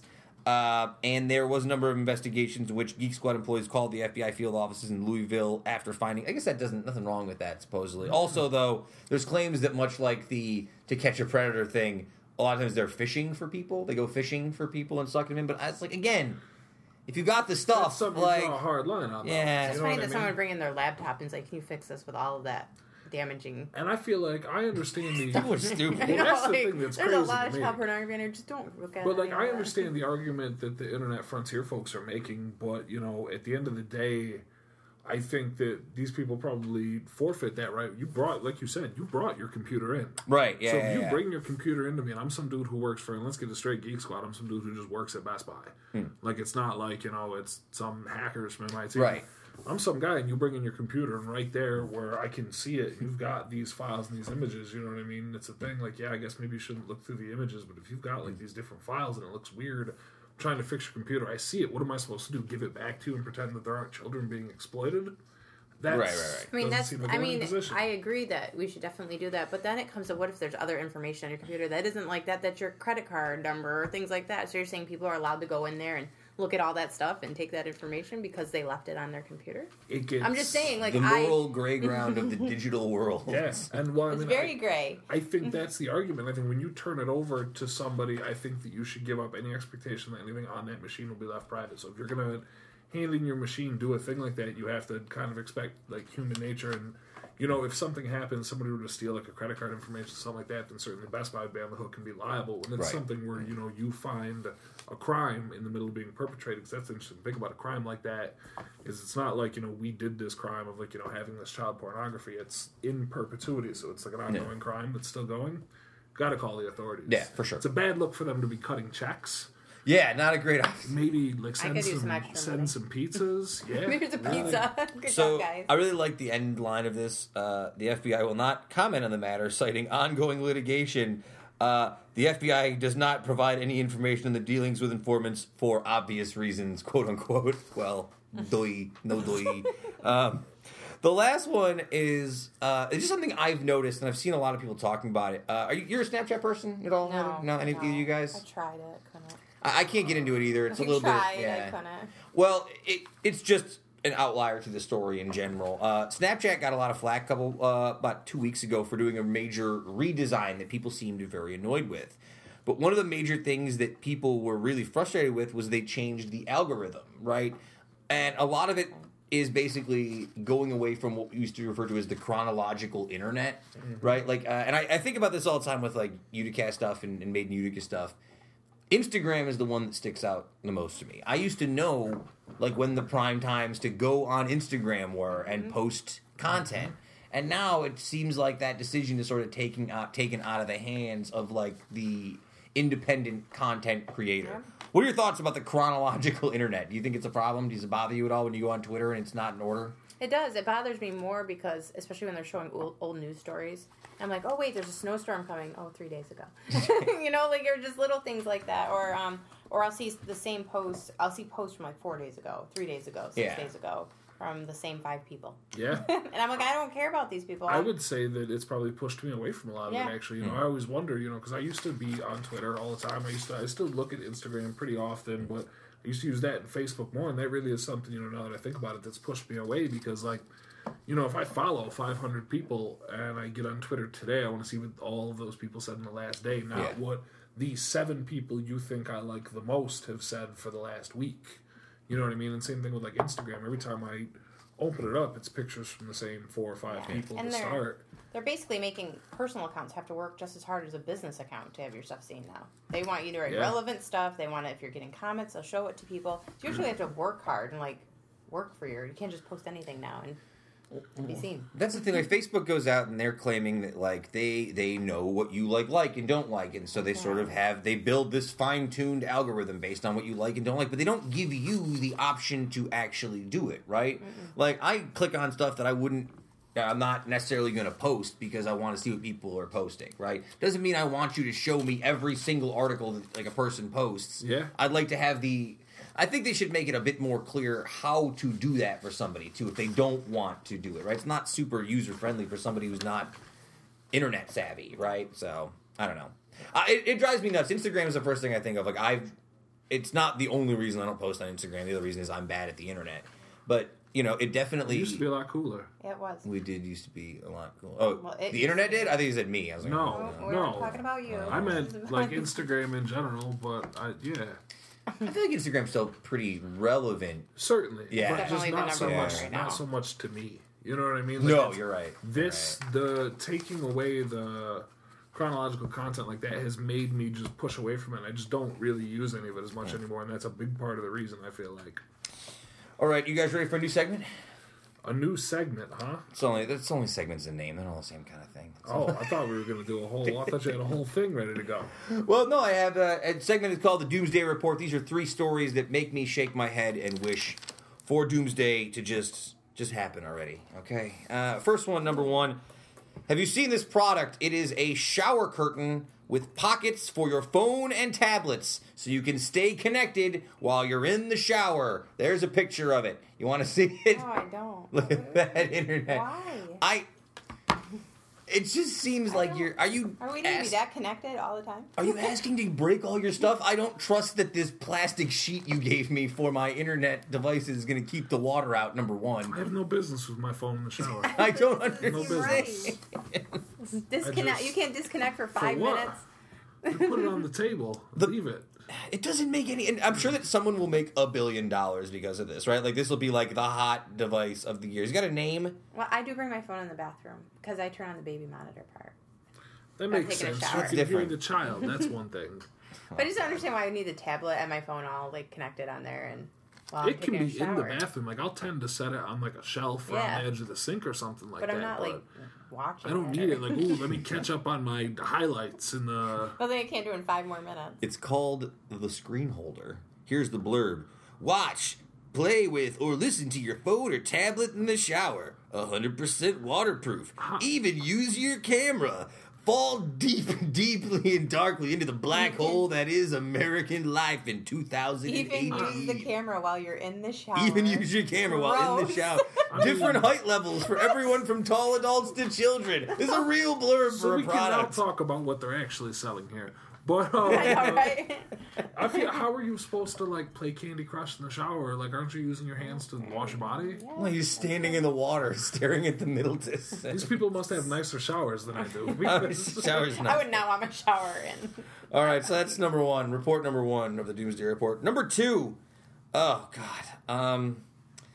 Fred Durst, best known as the frontman of Limp Bizkit, has kicked off his principal photography for his directorial effort, Moose, which is a movie about a movie lover who turns into a crazy stalker, starring fallen star John Travolta. That's right. Scientologist John Travolta. This movie will be premiering directly on the Scientology TV network. That's the one we're talking about. From what I understand, this is Fred Durst's third movie he's directed, and he's all right, is what they say. I read that somewhere. He's okay. Good at something, then. It's gotta be. He's rolling along with his career. And I'll ask you this question.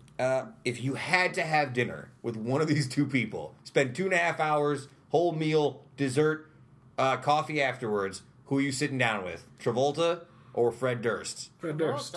Wow! I love it.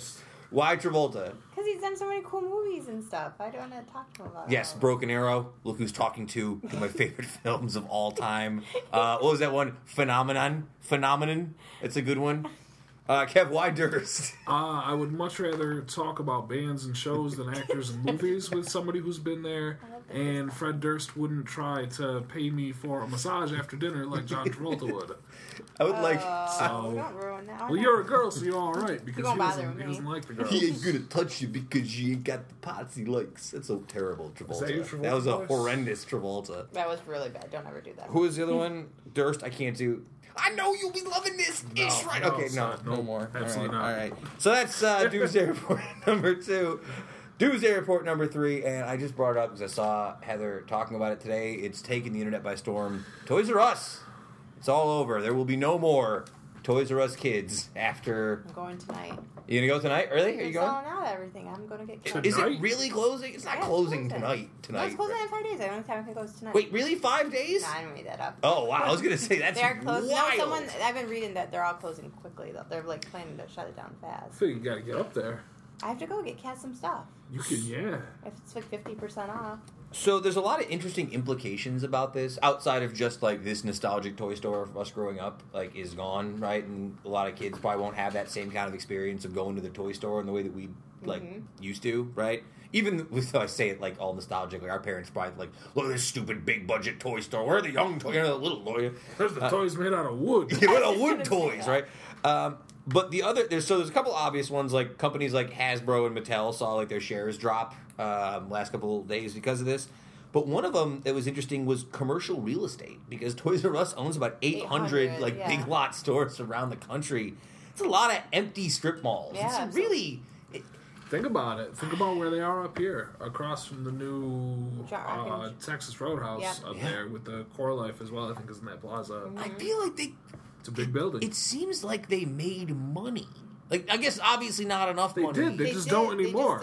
Were they not making any money like in the last? Well, they brought somebody in to help clean up everything, and then afterwards they still were like owing out a lot of money. I guess they owed out a lot. They're still making money, but owing money. Right, it was all getting It's just it's kind of it's the natural life cycle that we're seeing pop up with all sorts of stuff where it just eventually gets too big and then bloats and it can't really support anymore. The only thing nice about Toys R Us was their prices were really high, so you knew you could get the same toys cheaper somewhere else. Right. Now what's going to happen is everybody's going to raise their prices, and there isn't going to be cheaper places to get toys. I know, I'm sorry, but I would see a toy at Toys R Us, and I could get it at Walmart for like $5 cheaper, sometimes $10. That's a great point. You know, so now Walmart and all these companies are going to jack their prices up, and toys are going to be ridiculous. All these Toys R Us stores are just going to turn into Amazon stores. They're all just going to be like this, like Amazon the store. I'll turn them into something. Yeah.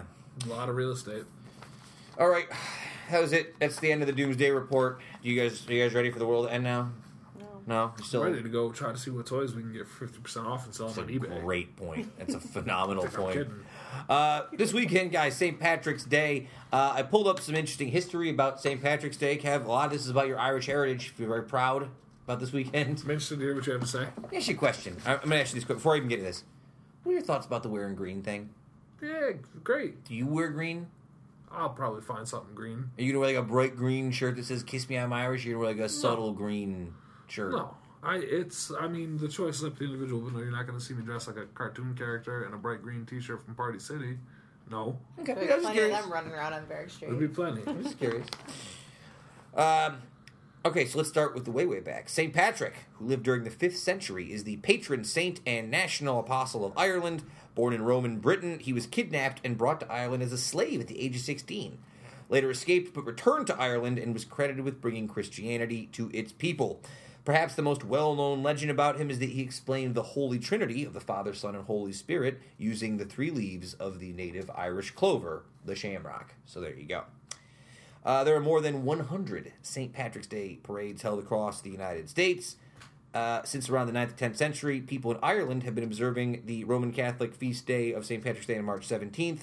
However, the first parade was not held in Ireland but in the United States, where Irish soldiers serving in the English military marched through New York City. So there you go. You ever go to like a big time St. Patrick's Day parade anywhere outside of like the Utica ones? I went to New York City. Is it cool? Sophomore year. I don't really remember. I was very yeah, sure. But it was fun of what I can remember, I guess. Well, it's great you bring that up. That's a great segue. That is still the largest St. Patrick's Day parade in the world.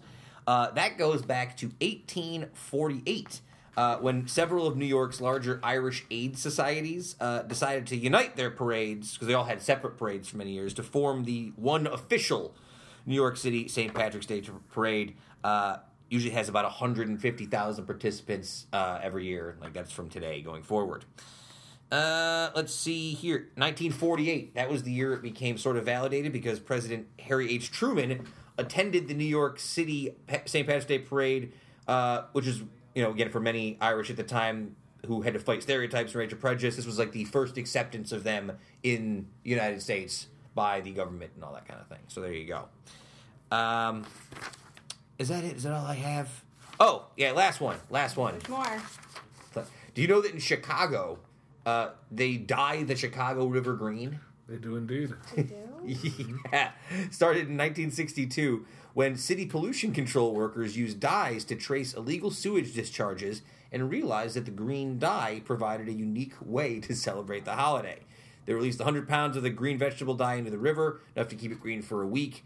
Today, they want to minimize environmental damage because it sounds like it's terrible for the environment. Maybe you just shouldn't do it. So they only do 40 pounds of dye. Oh, great. So there you go. And this is kind of cool. So in modern day Ireland, St. Patrick's Day is normally a religious holiday, and up until the 1970s, Irish laws mandated that pubs were closed on St. Patrick's Day in Ireland. And it wasn't until 1995 that the Irish government decided they needed to get that sweet, sweet holiday revenue, and they used the national campaign to invest in St. Patrick's Day and drive tourism. About 1 million people annually take part in Ireland's St. Patrick's Day Festival in Dublin now. It's one of the largest multi-day celebrations in the world. There you go. That's all the Irish facts I have. Do you feel proud of your Irish heritage now, Kevin? Always. I don't need St. Patrick's Day to feel proud of it. I feel proud 365 days a year. It served me pretty well. It's cool to have. I'm jealous that the Italians don't have like a day that we get as gassed up for. We don't get a for like Columbus Day the way that you guys do for. Polish people get one. We get Dingus Day. What was it? Dingus Day. Dingus Day? That's not real. You made that up. It happens in Buffalo. It happens in Buffalo. That's a thing. Who's Dingus? It's just like St. Patrick's Day. St. Dingus. St. Dingus? They call it I don't Dingus know. Day. Patron It's saint. real. Our family goes there. Patron saint of Polish scholars and philosophers, Dingus. Mr. Dingus. Look it up. It's real. Don't the Italians have? It's on Facebook. St. Christopher? Is it St. Christopher? St. Joseph? St. Anthony? I got all of them. I got What's lots the of one that saints. you guys wear the red for? That's St. Christopher. Yeah. Hey, no one cares about that one. Nobody cares about it. I thought, no. St. Christopher is the one who used to be the patron saint of travel, so people would have the St. Christopher's medals in their car, and then they revoked his sainthood, so everyone had to get rid of their St. Christopher's medal. I think it's St. Joseph's. St. Joseph's is the red. They pulled St. Christopher. They pulled St. Chris. He pulled him. When did that happen? It's not that long ago, like last 20, 30 years, I feel like. Interesting. Yeah, they pulled him. Lost his sainthood. Everyone get those medals out of your car. They're useless anyway. See, Joe Marino's mad at me now probably for saying that. He probably loves St. Christopher's medals. He's Italian. I wasn't mad till you said it. He probably wasn't. All right, folks, that was it. Episode 142. Thank you to Joe Marino. Thank you to Heather for being here, as always. Thank you to Kevin for living here in the studio and being here. I live right in this room, folks, so if you want to come to a podcast, come over anytime. We're not doing this show. I'm in here. Anytime. Oh, March Madness, March 15th. Go to the Uticast Tournament 2018. Go to Twitter, Facebook. Join our March Madness Tournament. I'll give you my pick. I'm going with Purdue. the Boilermakers because of the connection. You see, Purdue Boilermakers. If you're going to go with the Boilermakers, you have to run the 15K. Yeah, makes sense. The Boilermakers. It's going to be the one. Follow us on Twitter, folks, at Uticast. Follow the show at madeinutica.com, uticast.com. We're on Apple Podcast, SoundCloud, Stitcher, taking over the web. Happy Rusev Day. Sayonara, humanoids. Woodstock lives. Keep it tight. And we're done. Happy St. Patrick's Day, folks. Yeah. Just lighting Stitcher on fire. Burning Stitcher. Bye-bye.